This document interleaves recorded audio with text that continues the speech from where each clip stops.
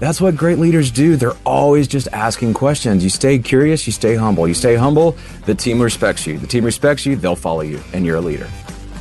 Helping business leaders grow themselves, their team, and their profits. This is EntreLeadership. Now, here's your host, Ken Coleman. Coming to you from the Music City, this is the broadcast of Leaders, by Leaders, for Leaders. Thank you so much for joining the conversation.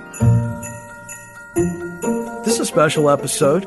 I don't know how many of you people are actually listening or watching on Christmas Eve, but if you are, wow, are we grateful. But we're more grateful for you, the audience, and your questions and your participation through this program. We do it for you, and it's exciting to know that it's helping you, and always fun when Daniel Tardy, my good friend and our Senior VP of Business and Leadership, joins us. So, Daniel, before we get started, I'm very aware of the fire behind us. Yeah, I don't think I'm getting any actual heat off of that, but it's nice to have a little fake fire, so we have the ambiance. It does. It feels very... Hey, look, I want to tell our listeners... I've got a cardigan, by the way. That's a good-looking cardigan. Looks really good. You pull that off well.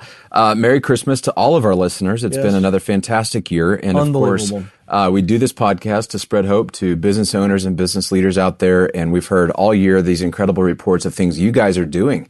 You're winning in the marketplace, and you're leading, and you're taking care of your teams. And I mean, we're just so proud of you. And it's really cool to be here at the end of a year, Christmas time, where we're thinking about what really matters in life, family and faith, and certainly work that matters. And so what a cool milestone, just a moment to stop and say congratulations on a great year to our listeners. Yeah, looking forward to hearing and learning what you're doing to win big in 2019. Can you believe it?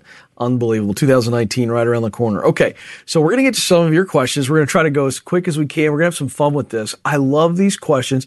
So here we go. We'll both take turns, or we can just both weigh in. How about that?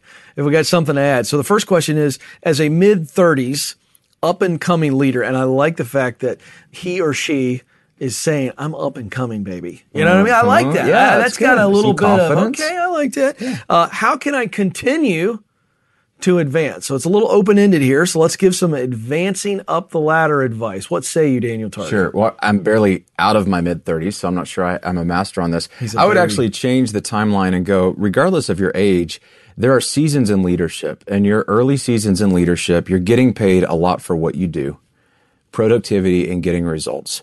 And then after 5 to 7 years of really learning how to master that, having some notches on your belt, having some mantles on the wall, as it were, you go, okay, I can get stuff done. The next test is, can you get paid for what you know? Not just what you do, but can you know how to do things in a way you teach other people to do it? Now you're really leading.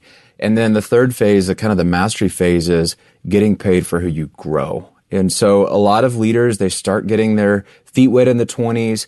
In the 30s, you're getting paid for what you know. But my challenge to a mid-30s, late 30s leader who's wanting to continue to advance and grow themselves, the really cool thing is you can find people who you're growing and pouring into and mentoring in this season of life. It's weird to be a mentor at 27. Like, no one really wants a 27-year-old mentor. You know, there's just something about seasons in life where you go, I want my mentor to be 40-ish, maybe 50, even older. And so you're starting to think in your mid to late 30s about, am I becoming a mentor? And is my energy more focused on who I'm growing, not just what do I do? I got the trophies. Now I need to help other people get trophies. I'm stepping off the field and putting the headset on and calling plays to the people out on the field, as it were. Yeah. I love that advice. The only thing I would put in there is something I think that it's very easy for all of us to forget. If the goal is to advance, and by advance meaning move closer and closer to full maximization of your potential, that's what I see advancing as. I come back to something I learned from my chiropractor when stretching my legs or my lower back. It's resistance. And you have got to put some strategic resistance in your life. And so what I mean by that is there's this form of stretching where they'll push back for a little bit and they'll say, now you resist. And as I'm resisting, pushing back, and the chiropractor is pushing in, then he says, relax. And then all of a sudden I can stretch more. Right. So I'm using this as a loose analogy of, if you want to grow, it's all about stretching your capacity to grow. Absolutely. So there's going to get to a point for all of us, even for you and I, or anybody that's doing work that they would consider their dream job, and you and I are both there. I'm still in a place right now where I've got to continually make sure that I expand my capacity, because if I fill up and then I'm starting to hit a lid, well, how do I advance when I've hit my lid at each level? Right, we're going to plateau. I got to stretch my capacity. I got to make room. Dude. And you got to put resistance in the love form that you're bringing of that in. challenging growth. Absolutely. And the one thing I'm thinking about as you're saying that is there is this thing, the higher up you go, the harder it is to find. You have to seek out. So we talk about just the metaphor of weightlifting and adding 20-pound weights. Yeah. If you can bench press 80 pounds right now, stick 20 more pounds on, and over time you can bench press 100. Stick more weight on, you can bench 120. You can in leadership get up to 200 pounds. And then you go, man, I'm stronger than most people in the gym. Yeah. And that's where most people stay, because they compare themselves to where they've come from, not what they're capable of. And it does get harder to find 20-pound plates when you're maxing out higher than anybody around you. So you got to seek that out. You got to go, where am I going to, like you said, strategic resistance. Yes. That means you're intentional to seek out mentors in your life, accountability in your life, maybe a coach that's going to push you. It's maybe a counselor. Greater challenges. That's right. Like it's no longer just read a book. It's you got to expose yourself to the heat so that you grow as a leader to that next level. And that's more accessible down in the ranks, because there's just more heat. But once you kind of get to the quote unquote top, that's where you see leaders start to get lazy and they fall off, because they've lost that resistance, right? That's exactly right. And you've hit a lid. So remember this, if you want to advance, you're going to have to also not just achieve. I think we see achievement. It's not just that. You're going to actually have to fail strategically. And that's what I mean by stretching your capacity for you to continue to grow and learn. Because again, remember this, growing is the result of trying and failing, right? Like, there just is no growth without some type of trying and some type of failure, so that we can then go, oh, all right, I put myself out there and I can do this. So there you go. Okay. How to overcome the imposter syndrome. This is a interesting question for me, Daniel. I don't know where I'm going to go with this, because I want you to answer first, because I get a little irritated when I hear this question, and I'll explain why. Okay. Well, what I hear, and maybe I'm just projecting this into the question, but I think about the idea of transparency and authenticity as leaders. Nobody wants you to fake it, but we have this temptation to know everything. And as leaders, we go, I got to have all the answers, or no one's going to give me any respect. I have to know what I'm doing. I have to perform, watch my activity, watch how well I can lead the meeting. And we kind of start acting a little bit outside of our integrity even. Like we go beyond what we're actually really feeling like we know, and we're posturing. And I've done that, man. I've felt that pressure of like, the team's not going to follow me if I don't make decisions and come in as the guy that knows what's going on. And the thing that I've learned through a lot of great feedback from people I trust that have been in those meetings, they're like, hey, we can tell you're faking it. They just go, hey, it's okay to say, I don't know. It's okay for you to say, guys, I don't know what to do here. You don't have to give up your leadership card when you say, I don't know. You can say, look, let's figure this out together. Let's find somebody that's smarter than us and bring them in. A leader's best thing that they can do is create an environment where the right people are in the room having the right conversation, not come in and know all the answers. And so when I hear imposter syndrome, I hear somebody that's stuck in their own head thinking they have to be smart, and that's what leadership is. Leadership is not being the smartest person. It's being the first one to say, I'm willing to bring us together and say, we're going to work on this challenge together. And I might not know more than you guys do. I just know we need to have this discussion, and we're going to have it. Yeah, I think that's really good. The only thing I'll say on this is I've heard this and I've heard different contexts for this, and I'm just going to be really, really, really frank right now. You need to stop thinking about being an imposter. The very act of thinking, am I an imposter? Are people going to perceive me this way? It's the complete wrong mindset. And I'm going to go as far as to say that the minute you start thinking and worrying about that, you need to immediately shut it down. I don't think it does you any good to analyze it. I don't think it does you any good to worry about it. I think if you just focus on being you, and Daniel really touched on this, which is just be open and honest. And if you're a leader and you don't have the answer, have the guts to call some people on your team and go, here's the deal. These things are something that we're going to have to deal with. It's on me to make a decision. And right now I'm unsure about this, and this. Curious. What do you think? That type of owning a situation and just being you and being the best that you can be, knowing that if you make the wrong decision, it's not fatal. And so I get a little irritated, and it's like, I feel like it's like we're bubble wrapping. Yeah. And I understand the spirit of the question, but here's my point. I'm trying to free your soul right now. To say, hey, stop worrying about something that, quite frankly, you shouldn't be worrying about unless you are intentionally putting yourself out there as a fake or a charlatan. Now that's different, but I know that that's not where the spirit of this question is coming from. And I also know that that's not where the spirit of the phrase is coming from. Look, man, if you'll stay curious, if you'll ask 1,000 questions a day, you'll become a leader. You will lead. Yeah. If you're going, I don't get it, help me understand. Hey, I heard this over here, doesn't seem to reconcile with that. Help me make sense of it. That's what great leaders do. They're always just asking questions. You stay curious, you stay humble. You stay humble, the team respects you. The team respects you, they'll follow you, and you're a leader. That's it. All right, we're going to move on to another question. I don't know that I've ever been asked this, so I'm a little excited. How do you handle the stress of your job? How do you handle it? Really? On what day? I have gone through a lot of journeys on stress management. I used to be so stressed out and maxed out, and I didn't know anything about where it was coming from and why it was happening. And I hit the wall after my first child was born and dealt with a season of anxiety and depression and just this spiritual desert. And I had no idea what hit me. And I think that was a result of chronic stress that I wasn't dealing with in a healthy way over time. I internalized it. I felt like I just had to be the hero. And I wasn't talking to people and telling them that, hey, I had a tough day. Actually, it ties back to when I was feeling like I was being an imposter and I was trying too hard. I was trying to please everybody. I was trying to know things that I didn't actually know, trying to impress people with things I didn't actually understand. And a lot of kind of negative relationships in that season of life that I should have let go of sooner, but they were giving me some artificial sense of significance. And I was letting those things have too much power over me. And so all that cumulative stress, I was flat on my back. And there was about a year of really figuring out, who am I? Why am I here? What does it look like to live a meaningful, fulfilled life that's not stressful? And so I think if we're getting super philosophical on this one, stress-free living looks like living in your sweet spot. I mean, I want to hear what you say on this, because when you're living in the thing that God made you to do, and every day you're doing work that just flows out of you, you really don't get that stress. Now you get stressed like, oh, I got a little too many meetings and I overcommitted, but you can manage that. You can trim stuff back. But if you're stressed in your career all the time, that's not a time management thing. That's an indication that something in your soul is disconnected. You're not integrated fully into what you're here to do. I'm so happy right now. I am so beyond happy with that answer, because what you said at the end, I mean, that's what I'm teaching people on the Ken Coleman show. But, you know, not to be glib, he's exactly right, folks. If you're overwhelmed with the stress of your job, it's one of two things, and it's only one of two things. So let me be overly simplified here. It is either you are not in the right place, meaning you are not doing work that you were uniquely created to do. So that is your talent, what you do best, and what you love to do most. And so you're using the talent to do what you love to do most. So that's either one of the scenarios, or the other scenario is your perspective is so out of whack that you've completely lost touch with reality. Now, what I'm not saying, I want to make sure I don't get any hate mail.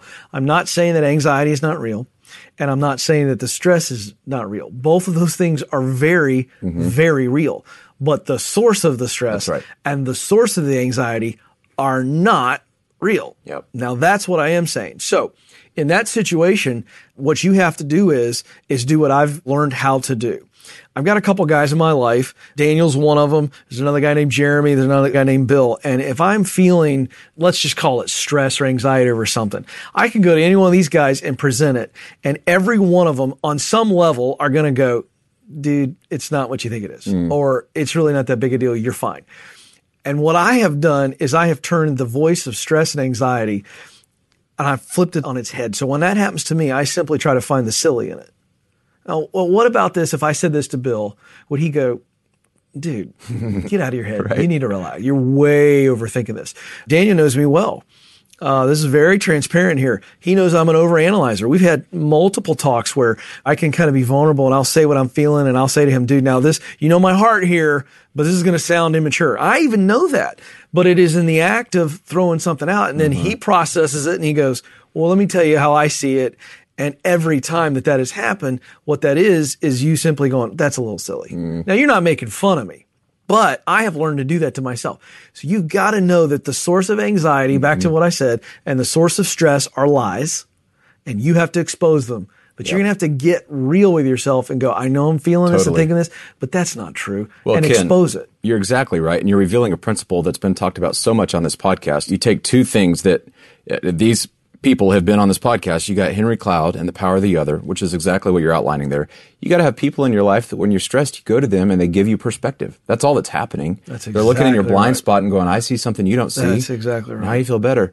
And then how many countless people have been on this podcast, just listen back through, have talked about deep work, getting into the flow. What do you have to do? You have to cut out the crap. Always on social media, always on TV, always on all this junk that's in the shallow places of life.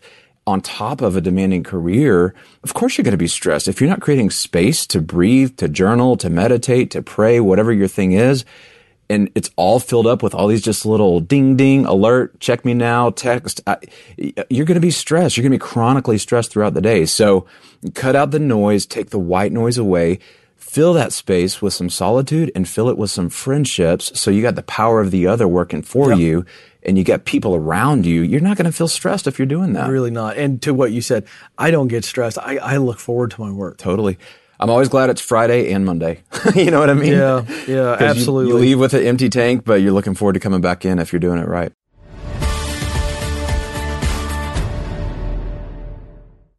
Hey, your small business has a lot of the same challenges that mega corporations do, but without a huge finance team to solve them. I mean, who has time to juggle different apps and programs to manage your cash flow? Well, that's where Found comes in.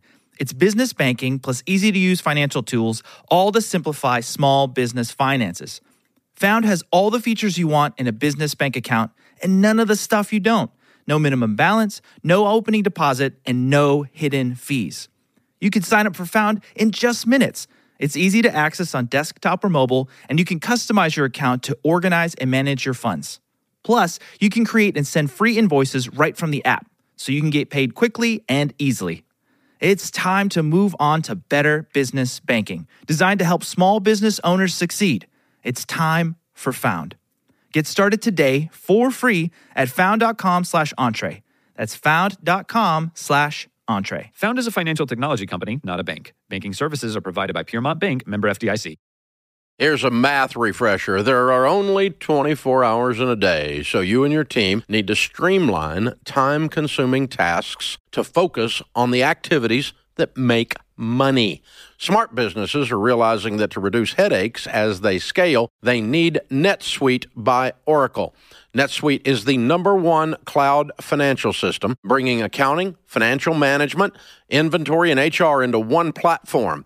With NetSuite, you can reduce IT costs because it's cloud-based. You can cut the cost of maintaining multiple systems because you've got one source of truth. It's a big deal. And you improve efficiency by bringing all your major business processes into one platform, saving time and cutting manual tasks and errors. So join the more than 37,000 smart companies like Ramsey Solutions that have done the math and are boosting their efficiency with NetSuite. And right now you can download NetSuite's popular KPI checklist designed to drive the right behaviors for your business. Absolutely free at netsuite.com/Ramsey. That's netsuite.com/Ramsey to get your own KPI checklist.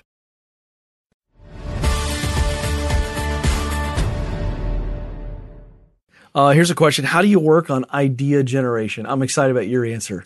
Oh, man. I mean, people are different on this. I'm a Myers-Briggs ENFP. And what's true of, you are too? That's right. Absolutely. Yeah. So what's true of us is we like to process verbally. Mm-hmm. We process with our senses. And so I had a great meeting this morning where ideas are just flowing, but it was me and the right people with flip charts and whiteboards, and we're playing what if, and we can kind of touch it because it's up on the wall and mess with it. And it's very much what I call just clay on the wheel. You know, it doesn't have to be perfect. Let's just throw something on the wheel, and I'll say something and ask a question, and then someone else will start talking, and I'll make me think of something, so I'll capture it on the whiteboard, and it's like jazz. Like I'm just feeding off a group of people. So that's where I do best, and I only do that well if I've been reading, if I've been watching some content on YouTube about things that are inspiring. I'm going to talk about that in a second. I've been to events, I've been to conferences. So you got to understand, like I'm a consummate learner intake sponge for all this stuff. I can't walk into a room like that and it be valuable if I'm not charged up. But I come in on full batteries, and then a group of people like that who are smart, oh my gosh, we're printing money. We're making impact. We're clarifying mission statements. We're launching product ideas. Oh, I mean, that's the best. I'm so excited. We did not talk about this ahead of time. I'm going to jump right in where he left off because while you were talking, I was saying, all right, here's what I'm going to give an analogy. Okay. Well, let me say this before I give you an analogy. This question is huge. I'm going to tell you point blank. I believe that ideas are the currency of leadership. Oh, totally. Ideas. So the question is, how do you work on idea generation? He touched on it. I like the analogy of a well. The old school well. You turn the crank, the bucket goes all the way down, you fill it full of water, you crank it, and it comes back up. Have you ever used one of those? I have, an old school well. I never have. Did it one time, and I did the whole thing, and the bucket was empty. It was when I was probably 11 or 12 at a plantation. All right. Historic plantation. But here's what I believe it is, and he touched on it. I don't work on generating ideas.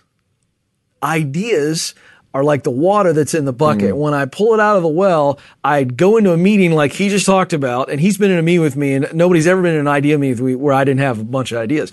But I'm not coming up with them there.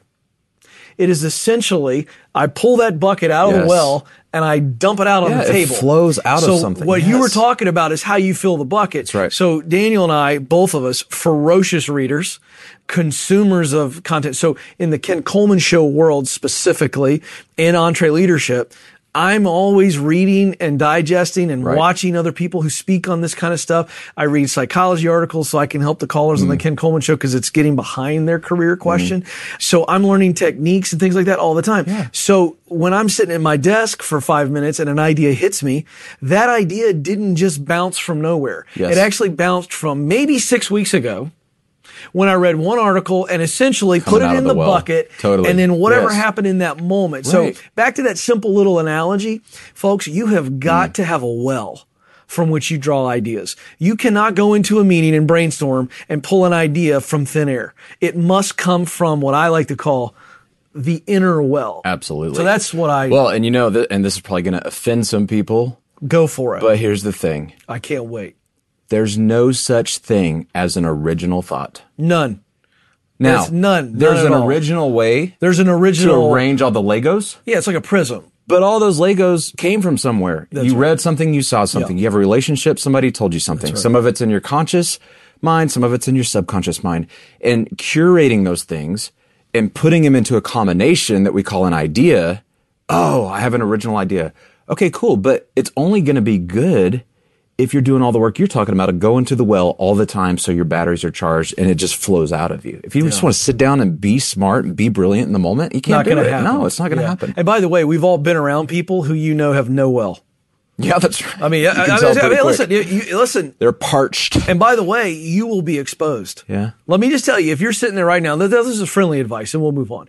If you're sitting there right now and you know that you have no well from which you're drawing a bucket up from, it's only a matter of time before you're exposed. But here's the encouragement. You're not, because you're listening to this podcast and you're probably doing other things like that. So, I mean, I listen to our podcast. I listen to so many other podcasts. I'm on YouTube all the time, checking out who's saying what, not like goofy cat waste your time videos. Like there's a lot of good content on YouTube of smart people. Right. So charging your batteries in 2019 is easier than it has ever been in the history of time. All right, the well is so accessible. It's absolutely exciting.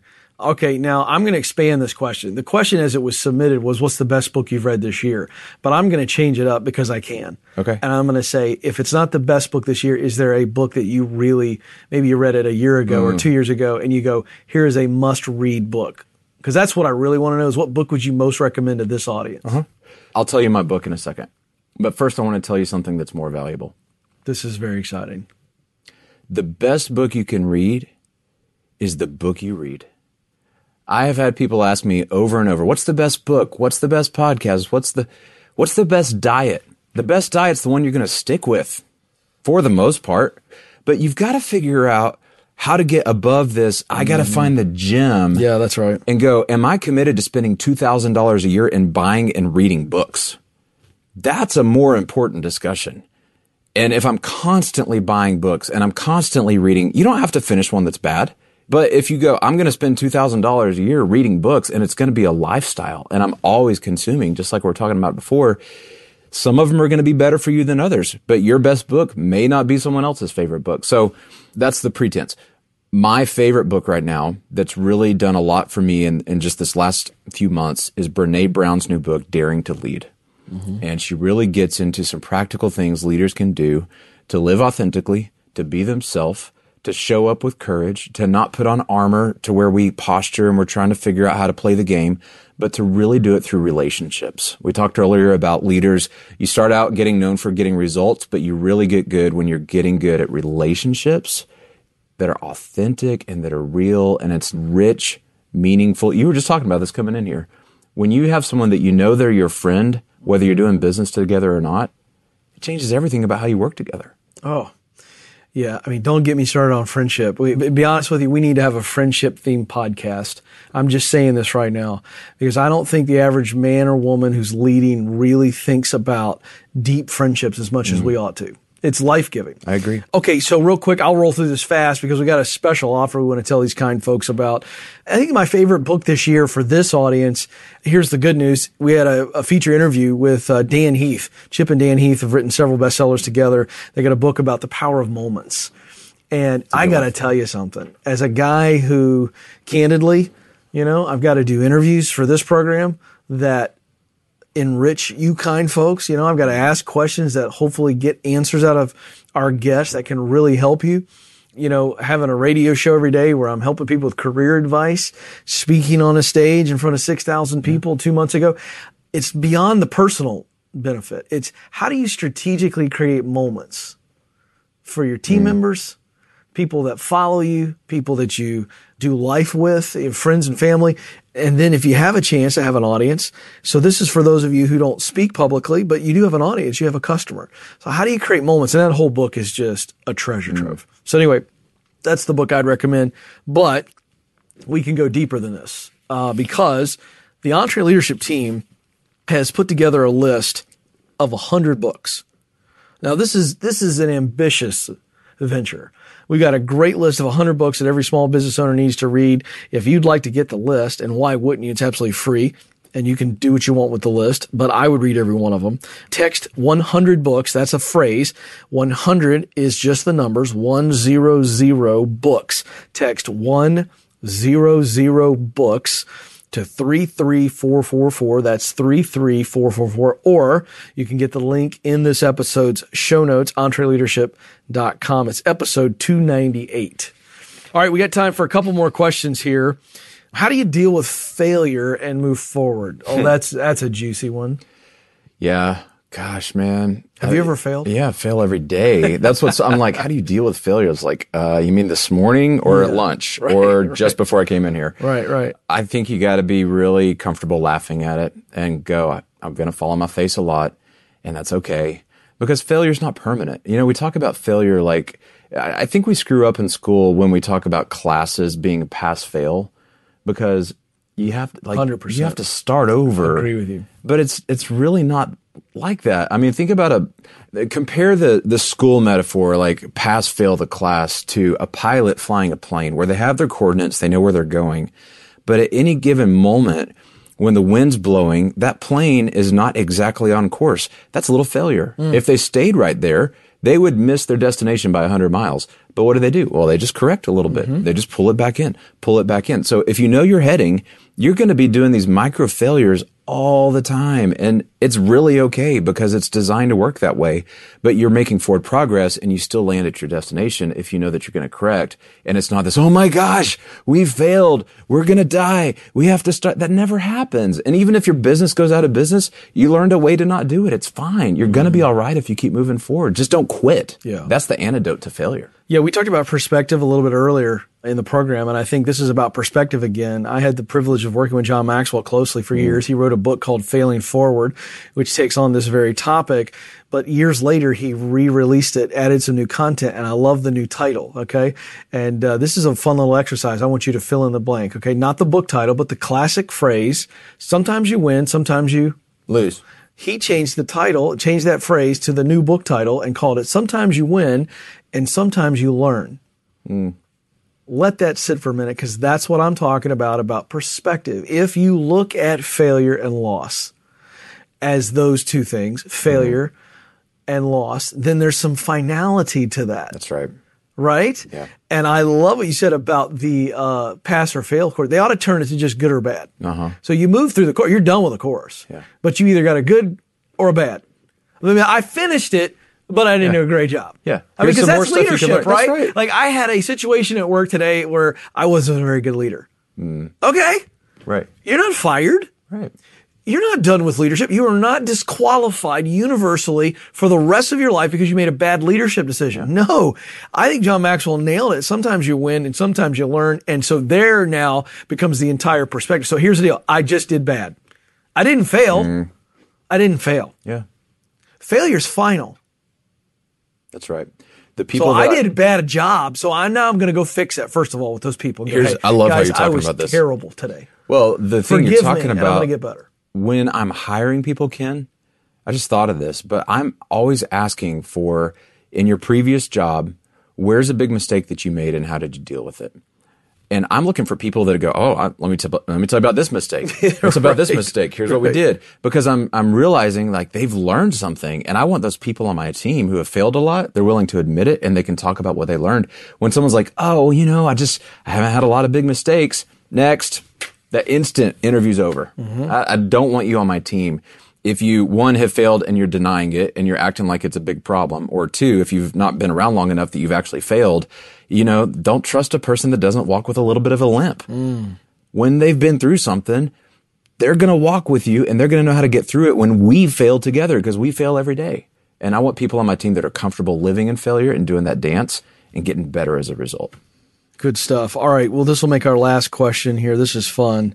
If you could go back in time and sit down with young Daniel and I could sit with young Ken, and oh boy, would I like to be able to do that. If we could do that, what advice would we give ourselves? I don't know. Probably not anything different, because I think everything happens for a purpose, and it would just be where you are.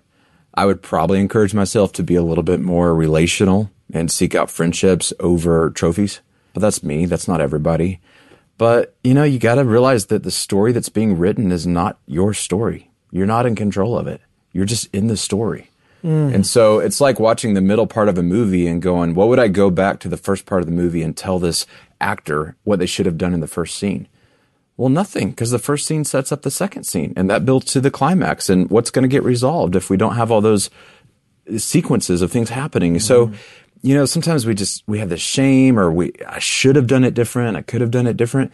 Be where you are in the story and be about the business of redeeming your story every day with the things that you're learning. This is one of my favorite questions to answer, because it's so visceral for me, because it's just learning. And I wish that I could have sat down with the 22-year-old Ken and said, now look, perseverance is what gets the glory. But nobody talks about the patience. Yeah, that's good. And I'm going to tell you, we just do this. Like we glorify stories of perseverance, and yet we gloss over the parts of the story of perseverance that are just nothing but patience, where it looks as though nothing is happening, and quite frankly, no progress is being made. And yet that person, that man or woman who we are glorifying for their stick-to-itiveness, their grit, their perseverance, all they did for maybe good portions of their life, they just stayed the course. They were patient. They kept chopping wood. They were the 10-year overnight success. Yes. And I got to tell you, that would be my advice to all of you, whether you're 23, 33, or 43, but certainly if you're in your 20s and 30s. Let me just tell you, as a 44-year-old, I have finally figured that out, that it is my patience that is just as important as my perseverance. Perseverance without patience is going to lead to burnout and frustration and bitterness. Perseverance bathed in patience That's good. leads to a journey that is just as fulfilling as the destination. That's right. So I got to ask you this. It took me a while to figure that out. The advice is sound. Here's my question. Would 22-year-old Ken have listened to 44-year-old Ken? He would have listened, but I don't know that he would have figured it out. Right. Because, and I like the because I wouldn't question. have if I was that, I would have listened. Yeah. I've always been the guy who was a sponge, but I think you make a good point. There's a certain amount of that you can listen and you can hear and you can listen, but it takes a little bit of time in life around the bend a few times to go. A few more gray hairs. Oh, that guy Daniel or that old Ken guy was right. Knew what he was talking about. Do you know what I mean? Yeah. So I think we need to hear it. You have to experience it. But you do have to experience it and go, because I think we hear that and we go, well, that may be true for most people, but I'm going to game the system. Yeah, well, you can't microwave success, you know? I mean, we live in an on-demand culture. No one has to go to Blockbuster anymore to rent a movie. No one has to wait in line for anything. The food gets delivered to you if you have the right app. You know, you can fast forward intentionality, but you can't fast forward experience. So be okay with that and enjoy the season you're in. Yes, absolutely. Good stuff. Daniel Tardy, my dear friend, fun stuff, special episode. Hey, listen, if you want to do this again, and I do not presume to believe that you might, but if you'd like more of this and you send your questions, I can tell you this, Daniel and I have experienced it on some level, and we're here for you to encourage you and to equip you for you to be living the role that we believe you were created to fulfill. Well, that was big fun. Maybe my favorite part was answering your questions with fake fire behind us on the screen. Hey, we want to do more of this, and we hope that it is adding value to you. So you've got a question? Very simple. Submit it to us. podcast@entreleadership.com. That's podcast@entreleadership.com. The more specific you are in your email question, the more specific we can be in our answer. So we'd love for you to join the conversation. We're here for you. Email us podcast@entreleadership.com. Hey, our friends at Infusionsoft have a great tool for you this episode, the Personalized Growth Planner. This is going to specifically help you develop a solid sales and marketing strategy. Their proven framework for capturing leads, increasing sales, and creating lifetime value for many people. It can all be put to work for you, your company, and your customers. They're going to give you 3 stages of life cycle marketing: attracting your ideal customers, selling your brand by creating an experience for your customers, and wowing your customers by delivering exceptional service. That and so much more in the Personalized Growth Planner. Go to infusionsoft.com/getmyplanner. That's infusionsoft.com/getmyplanner. Or you can get the link in the episode show notes. That's episode 298 at entreleadership.com. Well, that's going to do it, folks. On behalf of the entire Entre Leadership team, Merry Christmas! Thanks for listening. We'll talk with you again very soon.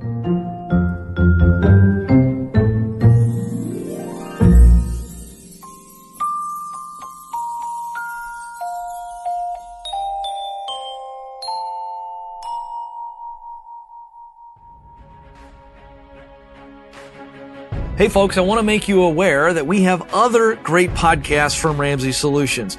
Here's a sample of The Ken Coleman Show. According to a recent Gallup poll, nearly 70% of Americans are disengaged at work. If you dread going into work every Monday morning and you're just trying to make it to the weekend, The Ken Coleman Show is for you. Everyone has a sweet spot. Your sweet spot is at the intersection of your greatest talent and greatest passion. We will help you discover what it is you were born to do, and then we'll help you create a plan to make your dream job a reality. You matter, and you have what it takes. Join the conversation on The Ken Coleman Show. To hear full episodes, just search Ken Coleman in iTunes or go to kencolemanshow.com.